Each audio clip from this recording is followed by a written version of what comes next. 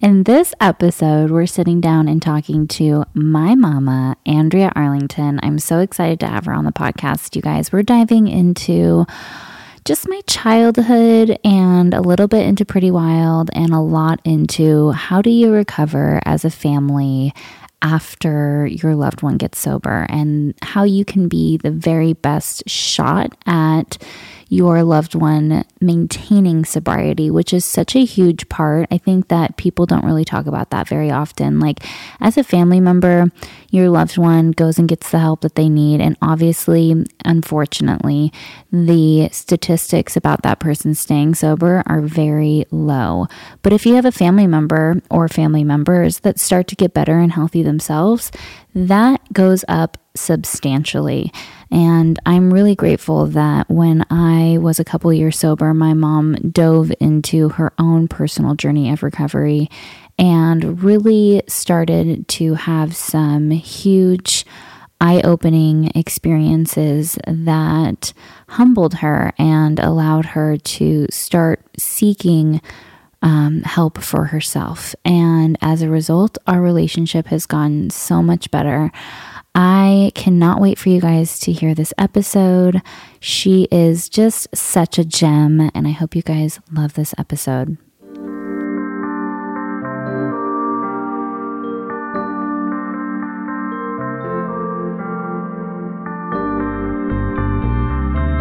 Hey, it's Alexis Haynes, and this is my podcast, Recovering from Reality.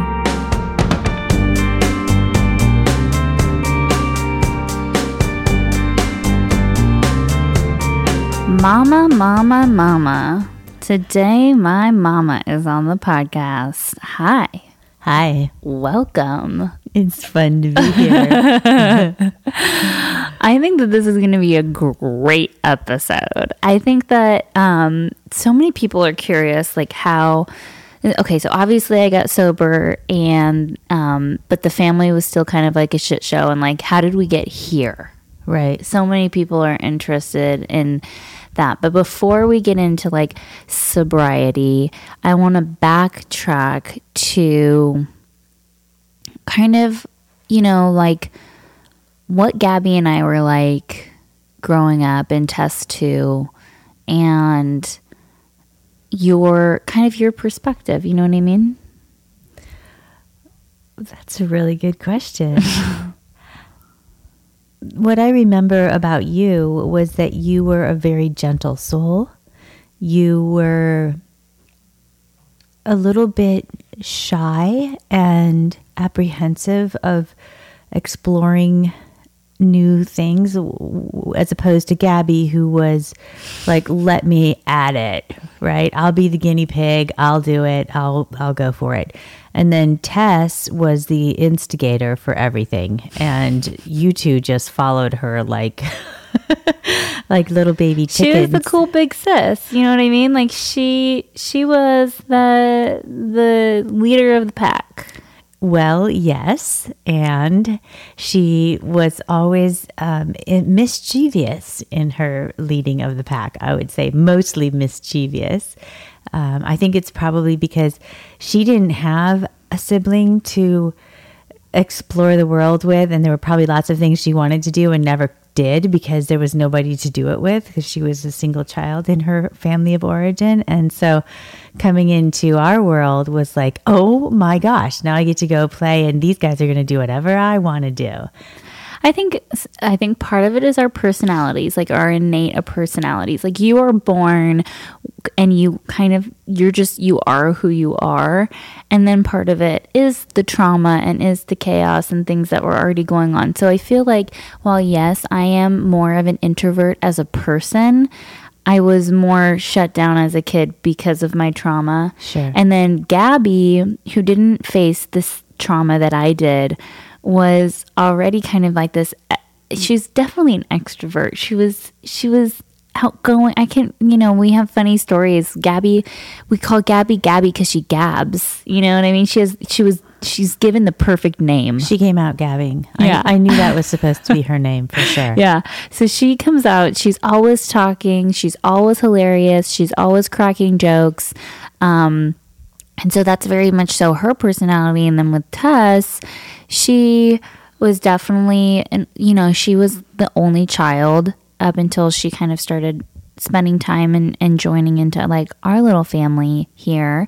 And I think the mischievous boundary pushing was kind of like a call for attention in a way. Well, I think you're right. And her mother was very much somebody who also pushed the boundaries and was, a lot like Tess. Yeah. Tess is. Yeah, absolutely. Yeah. So we, a little backstory. So why don't you tell people how you met Tracy and Tessa's mom and what age we were and kind of how we became a little family. So I used to see this dad show up every week with this beautiful little blonde girl who was probably 3.5, 4 years old at the time. She was like 3, because I was 2.5, 3. Yeah, and she's just like a year that. older than I am. Right. Yeah. And Gabby so was in the little. stroller. Yeah. Gabby was still in the stroller. And I would watch this dad, and he was there every day. At dance class. And we would watch our little girls dance together through this huge bay window. And there was a lot of moms that were there and watching their kids. And then one day, he's not there. And there's this gorgeous, beautiful, sexy, blonde woman standing in the bay window with these extravagant long fingernails and an armful of jeweled, bangled bracelets and just, oh my gosh. And these lips that were just huge. And I remember she used to always have that one tool in her purse, and she would pull it out and she'd plop it on her lips and she'd pump him. And oh my God, I didn't know that. Yes. Tracy's such a trip. Oh my God. She would make her lips so big. It's what we did. We didn't have, some people like their lips big. Yeah. They weren't doing injections back then that I'm aware of. But anyway, I remember her standing next to this beautiful, larger woman, and she was talking, though, about how her husband was going to be so mad because she had just joined a dating service because her fiance was cheating on her with his former girlfriend. So she was married, she had a fiance, and she had just joined a dating service. And I was like, who is this woman? And then it appears that that's Tess's mom. And I'm like, oh my gosh, this is crazy. The next time I saw her, and I could go into more detail, but I think I'll pass at this point. Yeah. But I remember one time I saw her at a little Italian restaurant in our neighborhood, and she had a neck brace on, and she was wearing this beautiful buttercream suit. She looked amazing. And I said to her, are you okay? And I don't think she recognized me or remembered me, but I invited her to come to church with me, and that was the beginning of our relationship because she was at that time really needing connection and a spiritual foundation, and so we became fast friends. She was my alter ego. So my mom, a little bit of backstory about this situation though.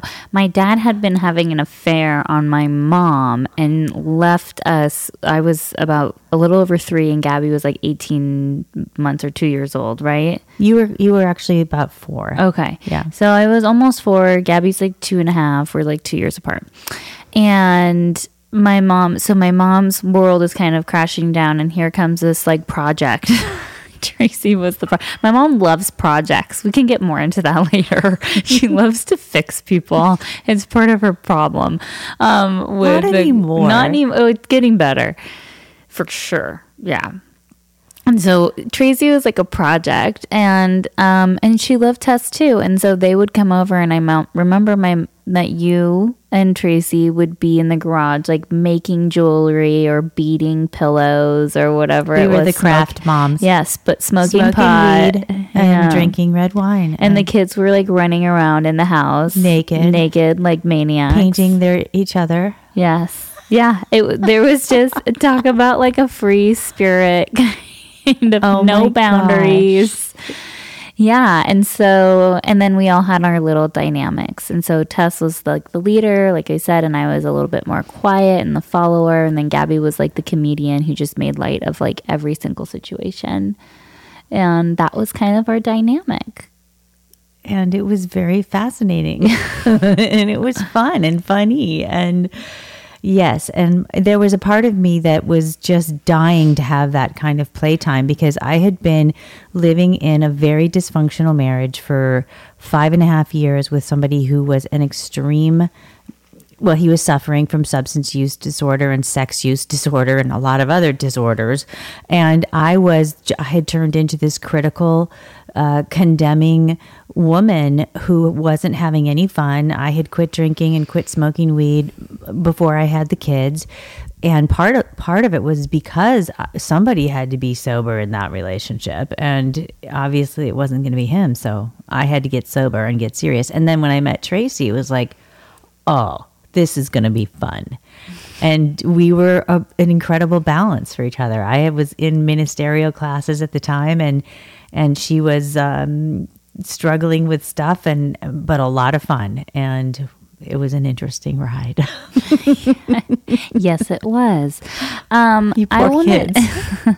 I want to talk to you about dating as a single woman with kids, and like what your thoughts were about that, and then I'll share mine.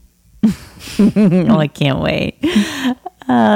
So look, I was not into dating. I wanted to get married because I barely had a high school education, and the only income I had ever made was in front of the camera as a model. And at 30 some odd years old, that wasn't going to happen again. So I was looking for a spouse, somebody who could help me raise my kids, but also to help me be financially stable. And so it wasn't about dating and the protocols for dating. I knew what the protocols were for dating. Do not introduce your children to any man that you did not think was going to be permanently in their life. And did I go with that? No, because I was looking for a husband. Yeah.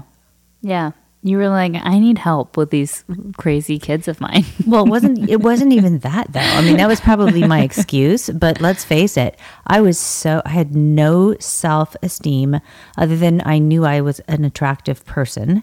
And I really didn't know how I was going to survive. This was like I was operating from my fight-flight mechanism of my brain. And I think a lot of single moms are. Yeah. Especially if they don't have a college education and a career going before the divorce takes place. Yeah. So you did that for like every relationship except for Jerry, who then would become my stepdad, because we met Jerry like when you guys were already on the path of, because I remember, so my mom would have these relationships with men that I would just fall in love with their kids, with who they were. I just would love them. And I remember just the devastation of when you were dating Danny and you guys broke up, and I just cried. I must have cried for days. I don't blame you. It was so hard. I loved him so much. Yeah. I loved him too. Yeah, it's hard. It was heartbreaking for me too, just because I thought he would have been an amazing daddy for you guys. Yeah. And then fast forward to Jerry, then you guys kind of were already on the path of, when Jerry came into the picture, first of all, I was already so shut down at that point from meeting and falling in love with so many, from first of all, not having a father that was in my life, or when he was in my life, it was pure chaos. And then when we started by the time Jerry came around, I was so shut down. I was just like, not again. And I remember one of the first times I met him, if not the first time I met him, we had Thanksgiving at his house. And I know he was trying, but I was just kind of already like, no, I'm not doing this again. I think I must have been 10 at that point, 10 or 11. Yeah. And I was just like, I'm just not really willing. And my dad had gotten remarried, and I fell in love with that woman, and then they got divorced. So like, it was constantly like, there was just no steady attachment. And And then because of that, and so Gabby took to him really quickly. I don't think that she really had the not intelligence isn't the right word, because she was just younger, so it just didn't faze her. She's just a love, and she wants to connect with everybody. Yeah. I think that, I'm a love addict, and I think Gabby is too, to some degree. And I don't say that with, I'm not trying to polarize anybody that, we get our self-worth and our self-esteem and feeling good by being loved, and we do whatever we can to get loved. And that's, sort of similar to what somebody who suffers from substance use disorder does too. And I think your dad is a love addict. Yeah. I don't think I'm a love addict. I don't think so. No. Which is weird. I actually think I'm afraid of love, kind of. Just, I don't know. Weird. So Gabby, so this family unit happens. I remember that you guys picked me up from my friend's house. I was sleeping over at this girl Tiana's house. You picked me up and you're like, we're engaged. And I remember thinking like, oh, fuck, no. Like, this is not good. Because the dynamic that was never spoken about and that carried through until your divorce, what was that, 5 years ago? 6 years ago? 5 years ago. 5.5 years ago. Yeah. When we separated in July of 2013. Yeah. So when you and Jerry finally separated, so the dynamic was kind of that I was the problem child and Gabby was the easy one, like that's kind of how I felt, like that Jerry and I didn't connect and that I was too much work. Like, I don't think when he signed up to be a step parent, he really understood what being a parent was going to look like, and that he just thought it would be easy and that the child support from my dad would keep rolling in and that he wouldn't have to really take care of the kids so much. Right. And I think that for me, in my perspective, is that I was seen as like the problem and I didn't make things easy. Yeah. And that's a lot of that is just because I fell into a pattern of focusing on what was wrong with everybody else and not looking at what was wrong with me. And I'm not saying wrong in terms of like a shaming thing, but I was not responding in a way that a parent should respond to what was right in front of me. Yeah. It was easier for me to fault find with your behavior than it was for me to ask myself, what do I need to do to help myself be a better parent? And you didn't see what I was doing as a cry for help, but as a behavioral issue. Right. And looking back, I can see that it was definitely a cry for help. And yeah. Were there any signs that you think that you saw that I had been sexually abused? None at all. Even when the abuser was around after the abuse had ended and I didn't even know that it had ever happened, the interaction that I saw, there was nothing strange at all that I could tell when he was around. And it was very few times. It was only on holidays. And there was an excitement about him coming, not necessarily from you, but from your father, who would also attend those holidays, and Gabby. And yeah, it was very odd, very weird.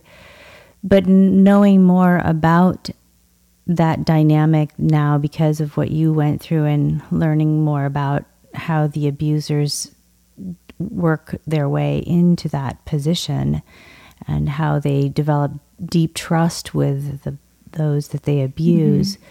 And manipulation, and it's called grooming. Grooming, right, exactly. Yeah. A lot, it's not just with sexual abusers either. I mean, people who are violent criminals are often those who will volunteer to help you pump your gas at the gas station or help you take your groceries into your apartment. And they groom you. That's for sure. Today's episode was brought to you by Osea Malibu. You guys know that I love Osea. It's not just because their products are super natural and clean and have no harsh ingredients in them, but it's because when I use their products, I literally feel like I'm in a spa. I kid you not. They smell so good. I just love their white algae mask and their oil control blemish lotion. It absolutely has changed the way that my skin looks. And I also use that the oil control blemish lotion underneath my makeup, and it just keeps my complexion looking so good throughout the day. My makeup always stays perfect, and I just love it. I'm so grateful for them sponsoring the Recovering from Reality podcast. I love the whole team over there, and you guys can now go to Venice and get facials at Osea Malibu. They opened a cute little spa there where you can go and have your skin evaluated, and they will talk to you about all of your skincare needs. So check them out at Osea Malibu. Thanks, guys. So, obviously there's like tons of chaos, and we end up getting the show and our lives are falling apart. And I definitely want to, we can jump into that and then go back to what early sobriety was like for me and our relationship and dynamic and things like that. So let's go back to Pretty Wild. A lot of people want to know, like, do you regret it? Yes, I do. I do regret it because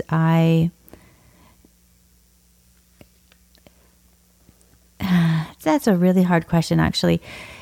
There's parts of me that regrets it for sure. My intention for that show was, as the producers had presented it to me in the first place, which was to be an opportunity to teach the power of positive thinking and the way our thoughts attract to us whatever it is that we are intending for them to attract to us. What I didn't realize is that at the same time, our unexplored thoughts are also attracting to us as well. And that's exactly what took over during the show.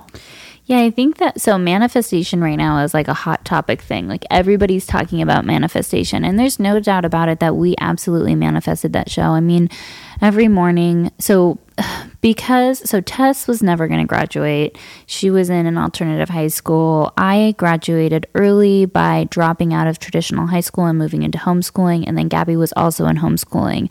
And so Tess and I really were like, well, we're going to become models. Like, we don't want to go to college. We don't really have any direction in life. We want to party, because at this point we were already on drugs and using substances and things like that. And you didn't know that at the time. I mean, you knew that we were partying, but you didn't know to the degree that we were partying. And so, but every day we would say this affirmation. I don't remember. How did it go? Well, it was, you guys came to me and said, we know that affirmations work because you used to use them to accomplish stuff in the film and entertainment industry. But aside from that, wait, what? Listen how amazing this is, you guys. My mom wanted this house, okay? This was like, we were just living on, no, we weren't on food stamps yet. We wanted this... We wanted this house. My mom drove by, took pictures of the house, did a walkthrough of the house, imagined herself in the house, did a vision board of this house. There was like 6 offers in on this house. We couldn't even barely afford the house, and somehow she manifested that house for us. Like, I always knew that the power of your mind can be used as a tool to attract things into your life. And so we would do this manifestation that was something like, it was like a page long, but the brief version, Mom.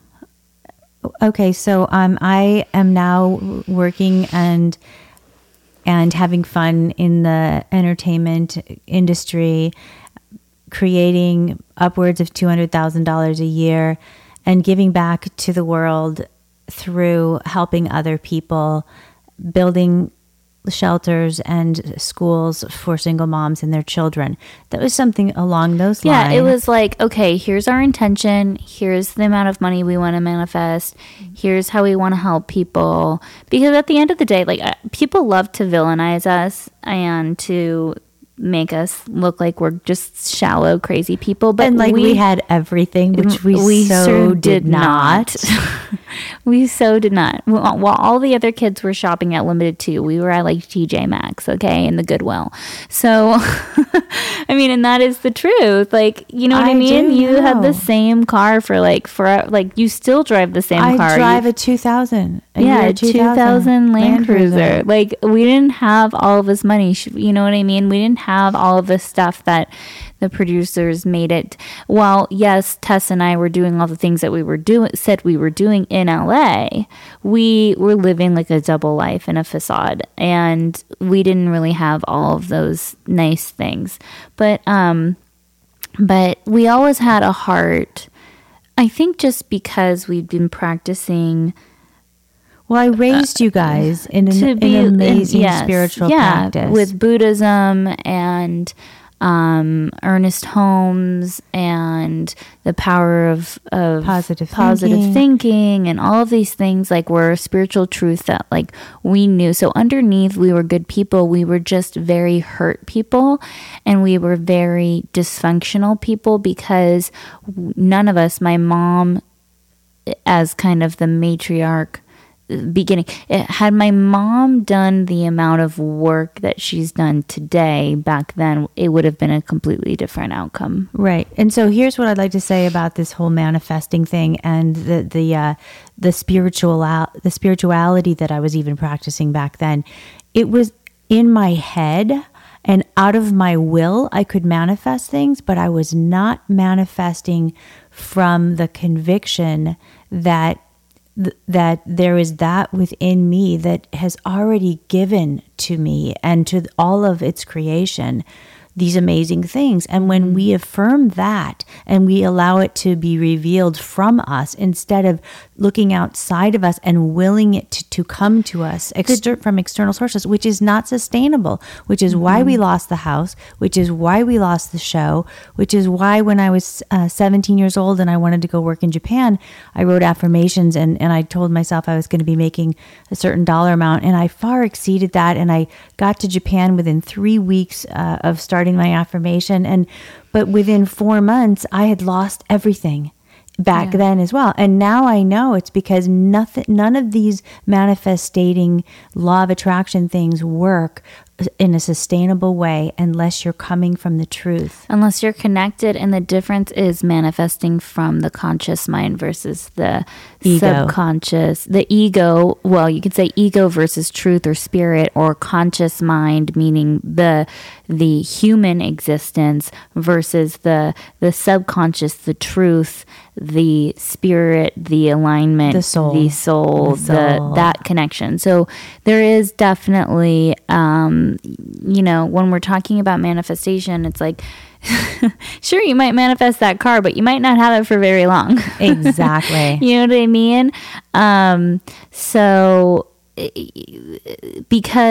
We'll have a specialist on to talk about all of this, because I think it's really I am important. A specialist. Well, I mean, just an episode, just a full episode on like manifestation, and on how in the first 7 years of your life, like, your brain is programmed to think a certain way, and so much of your conscious mind comes into play after age 7, and in order to tap into that unconscious mind, there's tips and tricks that you can do to start, diving into that. So we manifested the show from a state of lack. Yes. Mm-hmm. And I say this to Evan all the time. Whenever something goes wrong or someone's betrayed him or whatnot, I said, anytime you are dealing with people who operate from a state of lack, watch out, because they will bite you they will stab you in the back and bite you in the ass. And anytime you're operating from a state of lack, oh, I've got to fix this at work. I've got to somehow, blah, blah, blah, blah, blah, blah, blah, blah, blah. I need to pay payroll. I need whatever it is for whomever. If you're operating from a state of lack consciousness, you'll always be playing catch up. Exactly. Yeah. So basically, we're operating from a state of lack consciousness, but we're like, we really are good people underneath, and we like know that to be our truth, and we want to help, and we didn't know that it was going to end up looking like this. Well, what's so interesting is that we actually, part of that affirmation was, and as a result of my fame and notoriety and success in front of the camera, we didn't know it was going to be on the cover of the LA Times as a arrest. And by the way, all of their lives, I used to say to them, don't ever do anything that you don't want to show up on the front page of the LA Times. And then look what happens. That was a perfect demonstration of manifesting. Yeah. You manifested that for me, Mom. I Thanks. Totally did. I God, know. You're such a bitch. Hey, you know what? That's not the only thing I manifested for you, honey. I mean, let's get real, okay? Yeah. We could go into lots more where that goes. But in any case, yeah, so we manifested the show, but the truth is that we declared that what we would do with that fame and fortune was to turn around and be able to help people. And we didn't know it, but here we are. As a result of that fame and not so much fortune, we are manifesting. Amen, sister. My fortune's coming, though, bitch. You better know it. It's coming. No, I already know that for My sure. fortune is coming. No, your fortune. Your fortune. I have a wealth of so much in my life, you guys. My children, my relationship with my family, this podcast, my community, all of the things. You know, like define wealth. I'm a very wealthy person. Well, we can talk about that. Yeah, it's true. You are true. Like, wealth. I have a wealth of amazing things happening in my life right now, Yeah, and you do. My bank account may not always represent that. But here's the thing: is that the more spiritually deep we dive into the truth that we have access to the law of abundance. It is what it wants to manifest in us and through each one of us. But there's enough money for everybody. But money is just symbolic of supply, of supply. And if you look at the drops of water in the ocean or the stars in the sky, you know for sure there's nothing but supply. Ooh, amen, sister. Take it to church. Let's go. Take us to church.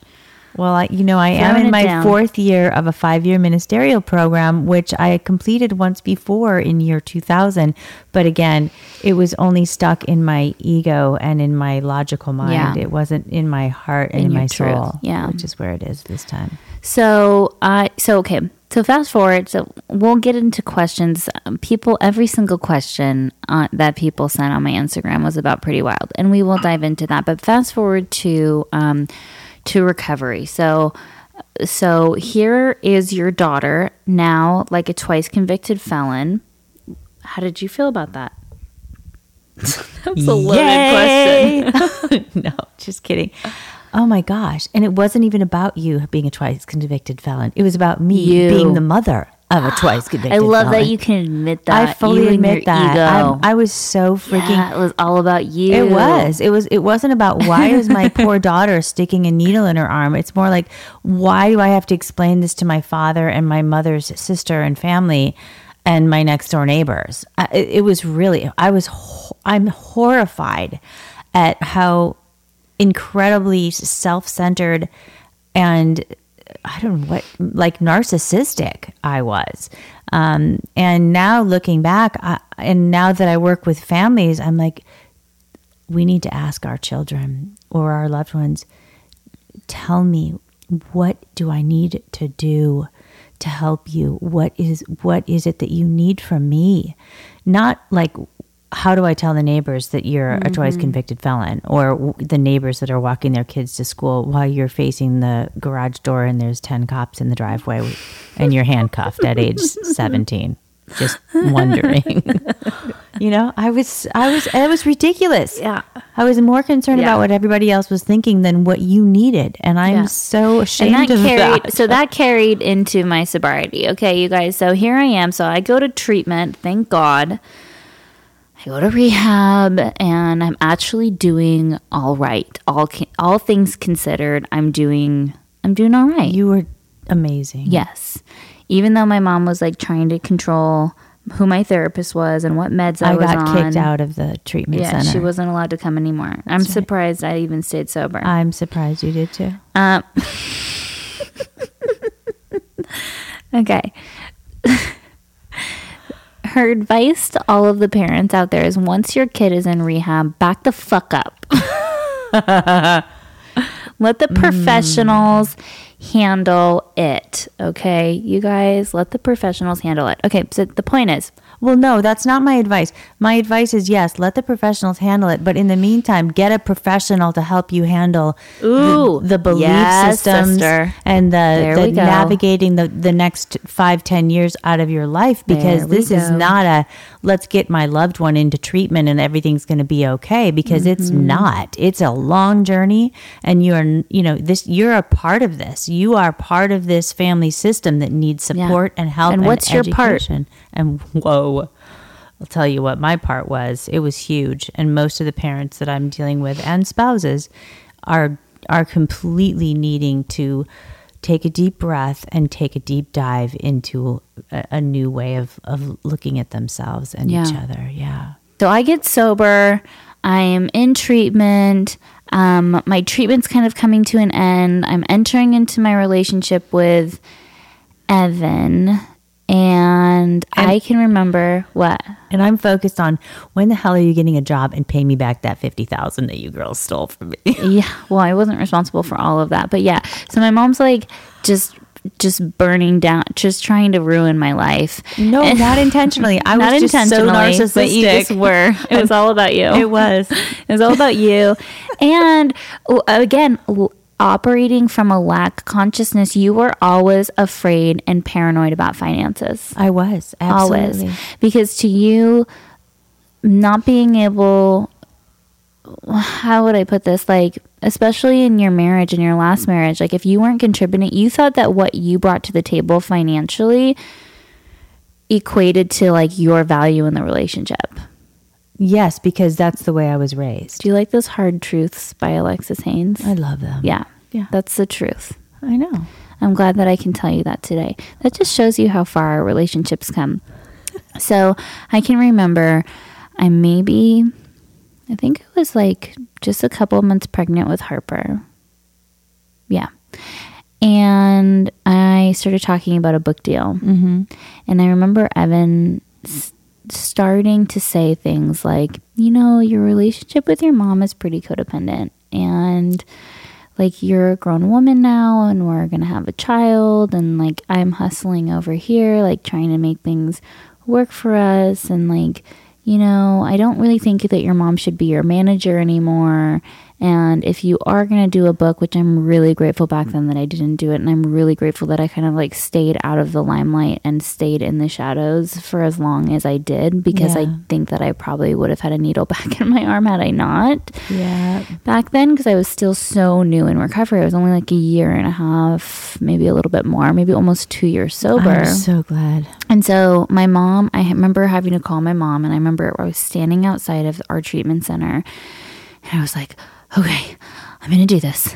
I'm going to call her and I'm going to tell her that she's going to have no part in this book and that she's not going to be my manager anymore. What was your reaction? Are you fucking kidding me? What do you mean? You ruined my life. You took everything. We had so much going for it. I mean, my internal monologue was horrifying. Yeah. It was. I'm surprised that I even survived. I'm surprised that either one of us survived. Don't make it about you. It's about me. I know. So, okay, then came the biggest betrayal that eventually led to our healing, right? So like, as if our relationship wasn't crumbling enough, there was a big betrayal. So I had already came clean about my sexual abuse.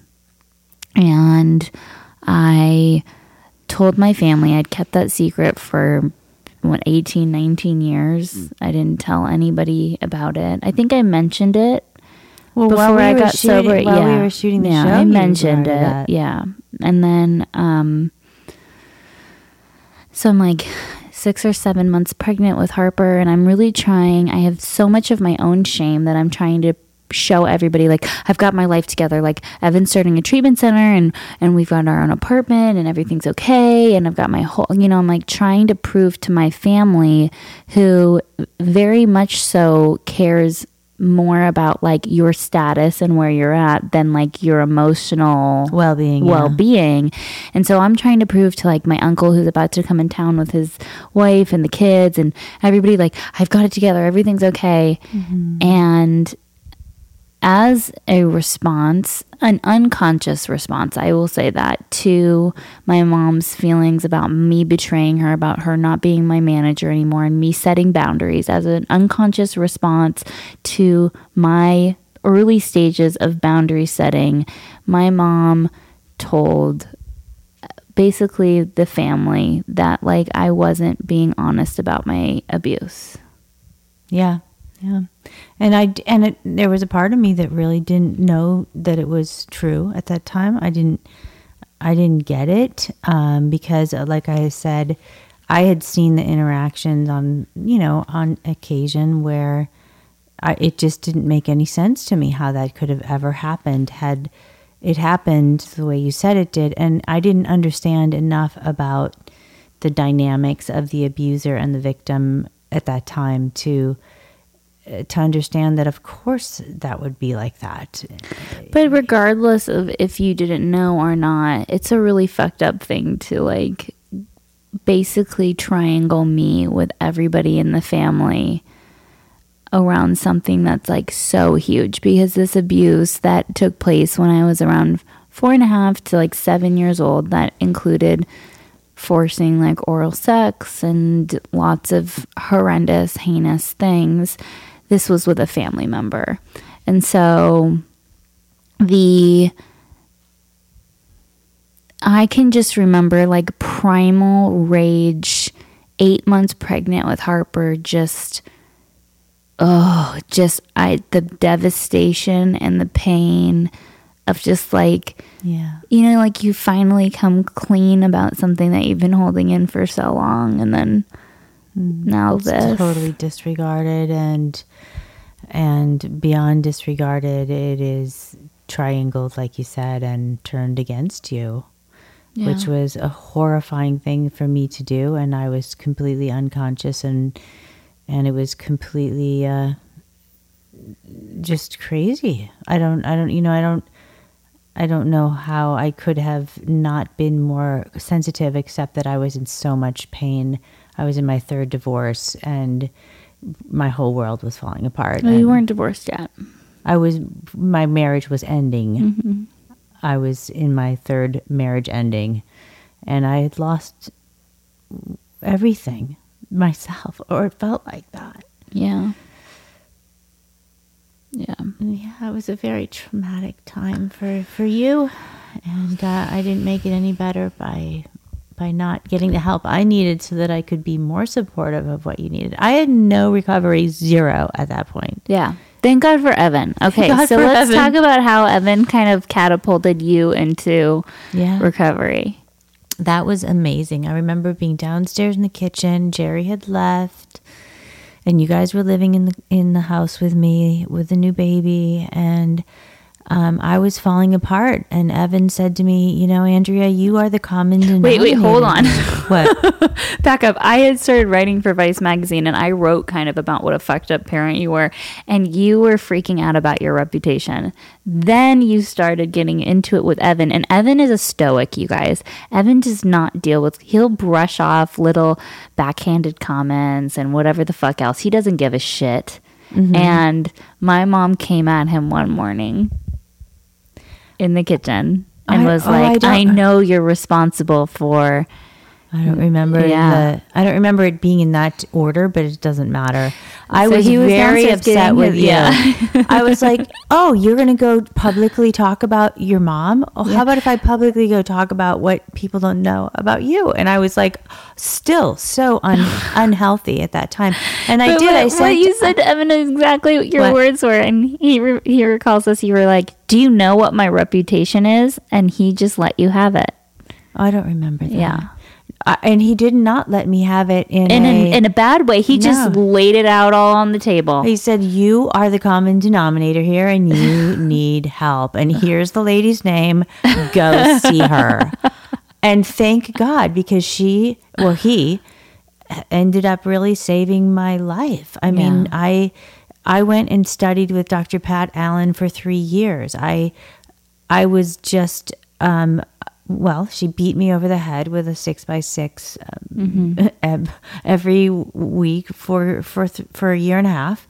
And then I went and continued to study with her so that I could teach what she teaches, which is how to be in a healthy relationship and how to communicate in a way that is logical and rational and not emotional, and to stop being narcissistic, and how to be healthy in relationships. And so thank God. That kind of catapulted us into like the family recovery. And what I always,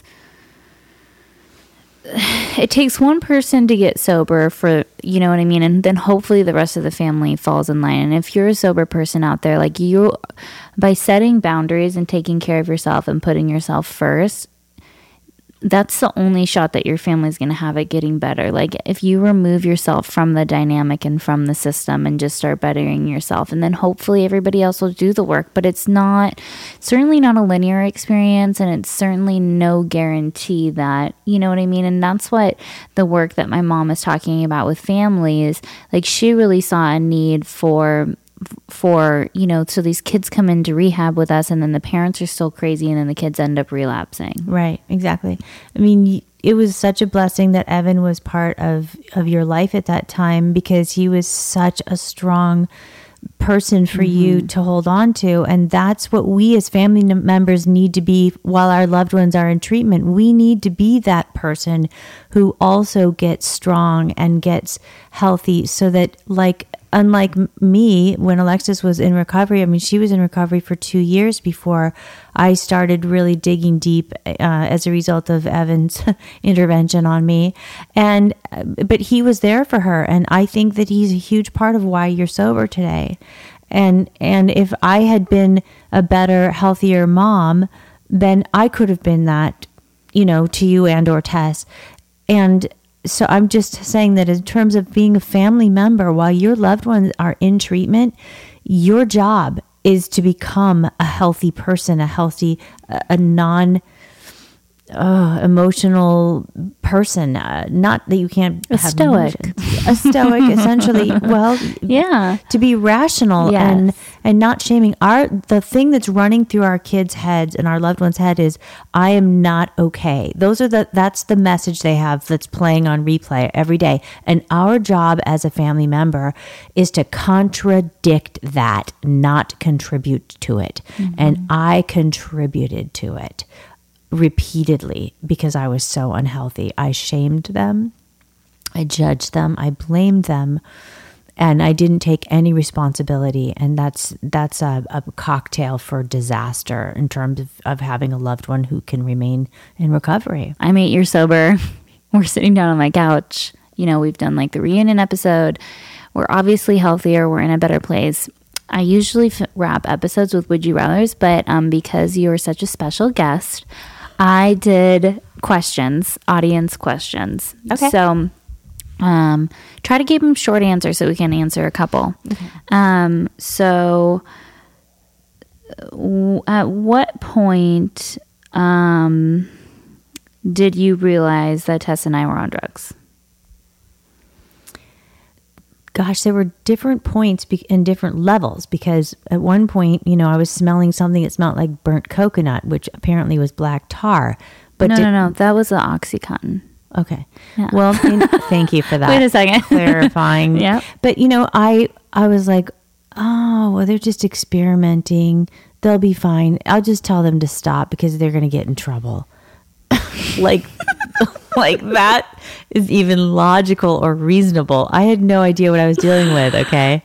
But eventually, yeah, it was when we were filming. She realized, but then she didn't handle it well at all. So it just became like, what the fuck are you doing all the time? It was. I thought if they just knew how pissed off I was getting, and somehow we would get sober, that made us want to get loaded 10 times more. Exactly. Yeah.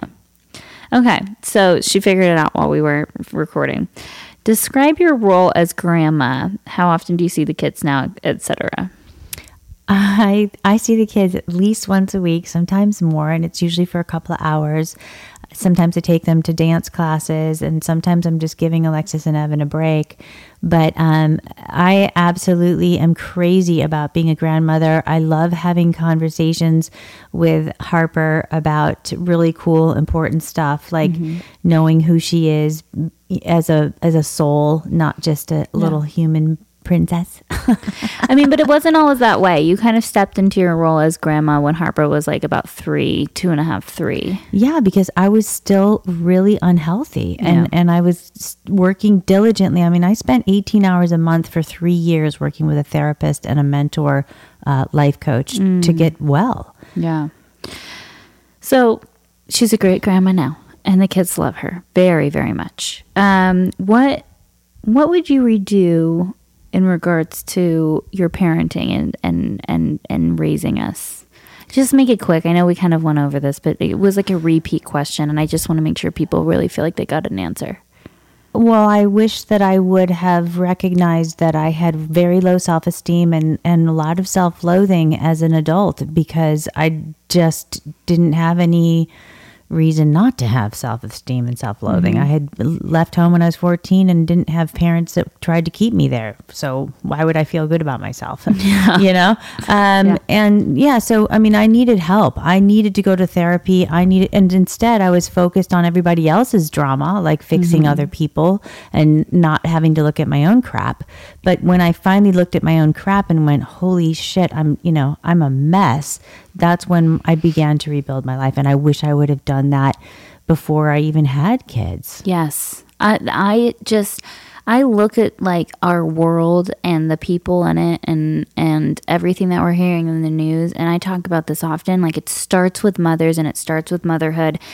And do the work. And I remember telling this to like several of my friends, do all of the work, get into therapy before you get pregnant, before you have kids, because you won't have time in those first several years. And then before you know it, it's too late, because in those first 5 years, that's really when they're shaped into little human beings. I would say read every Brene Brown book and then become a mom. Yes. Read every Brene. We talk about her in every episode. Brene, you better come on my podcast one day, girlfriend, please. Wait a minute. I just have to say that I am going to get certified in the Daring Way program from Brene Brown this year. So exciting. I know. It's the last year she's teaching it. Jealous. Last thing. Everyone's talking about your skin. What is your secret? Wow. Thank you for asking. You do. You're like turning 56. Right. And your skin does look amazing. That's very nice of you to say, because I'm certainly a lot more critical. She's so hypercritical about herself, you guys. Well, that's because I used to work in front of the camera, and it's kind of hard to look at yourself and go, I don't look like that anymore. I'm sorry, but for a 56-year-old woman, you look pretty bomb. Oh, thank you. I have an amazing lady that I go see who does this laser called Clear and Brilliant, which I love. Yeah. Shout out to Carla Hops. Love you, Carla. Thank God for lasers, you guys. I know, right? But I do use, I use a product called Hangover RX. It's a spray. That stuff is so good. It's like a humectant, I think. You can get that at Sephora. Love that stuff. And I use serums. I use a stem cell serum and an ultra really rich moisturizer at night. And she just hydrates. She uses the serums. She gets the laser. She occasionally gets the Botox, and she's very genetically blessed, y'all. So just keeping it real. over here. Okay, well, thank you so much for coming on, Mama. It was fun. And I hope you guys love this episode. And if you do, please like and subscribe and review. And if you want to follow my mom on Instagram, what is it? It's Andrea Arlington. It's at Andrea Arlington. And also check out my website, Families United for Recovery. Yes, that's so important. And I do have a free Zoom call on Tuesday nights at 6:30 Pacific Standard Time to get people's questions asked about how they can help their loved ones. And the link for that is on my Instagram at Andrea Arlington. There you go. There you have it. And so it is. And so it is. This week's affirmation is, I flow easily with new experiences, new challenges, and new people who enter my life.